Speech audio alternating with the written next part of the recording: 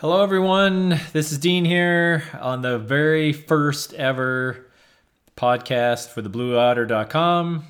I have Felix here with me. Hi. How's it going, Felix? Good. Okay, we have a special. Well, it's always special, right? Yeah. We have a fun topic today I think everyone can relate to. It's about fruit. And I have a question for you, Felix. Okay, here's the setting, all right? So imagine you are on a deserted island and you're going to be there for the rest of your life. And you have one fruit that you get to pick to have with you for the rest of your life on this island. Now, the fruit is always going to be perfectly ripe, so you don't have to worry about, getting a pear or something that's not really ripe. It's always going to be perfectly ripe. And it's always prepared for you on a plate. So you don't have to worry about like a pineapple where it's so much effort every day to cut into the thing. It's just ready to go, ready to eat, perfectly ripe. Mm-hmm. Okay? So do you want to start with what definitely doesn't make your list? Sure. So definitely not blueberries. Oh, really? Or strawberries. So you would not have blueberries or strawberries with you on the island. Is that what you're saying? No. Okay, and why is that? I don't know. Strawberries are always sour, and blueberries are always sour too. I can never get them perfect. But maybe they're just always like that though. Well, because yeah, they're perfect all the time on the island. Well, but I'm with you. A mushy, like a blueberry that's not totally crisp in the middle is a horrible blueberry.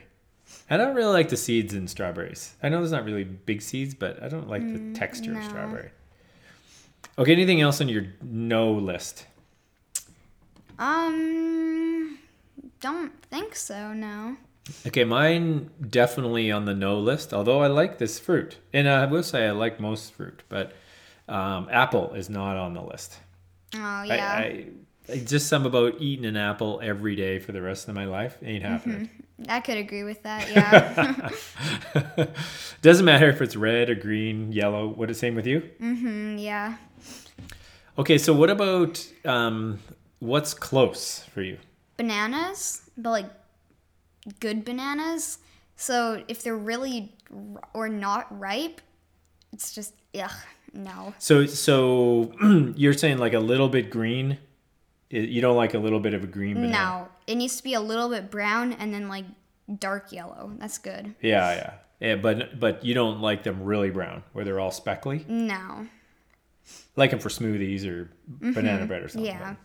I'd actually have to agree with you there. I think that bananas are close, but they're not on the top of my list. No. They don't make the top. And I've asked this question to a number of people over time, and it's funny how some people approach this question, because some people would say, or they analyze it, right? And they say, well, if I'm going to be on this island for the rest of my life, I'm going to need a fruit that has lots of water in it. Or, the banana doesn't have all the nutrients I'm going to need. And I laugh because it's really just about what's your favorite fruit. Yeah. Forget the water content or anything. What's your favorite fruit, right? Bananas, yeah, I love bananas, but that's not my top. Any other close ones for you? Maybe oranges. They're kind of in the middle of close and bad. They're okay. A good orange is good, but then the really big oranges are bad. I don't like them. Yeah. I have to 2 for 2 with you there. I'd have to agree. Bananas and oranges are close, really close. Don't hit my top, but grapes would almost be close for me.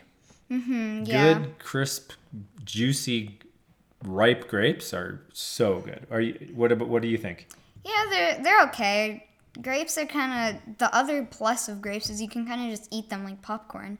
It's not really messy, so that's good. Yeah. Yeah, that's true. You just pick it and eat it, and there you go. Yeah. Okay, you ready to go to your pick? Uh huh. All right, what do you got? Pears, 100%.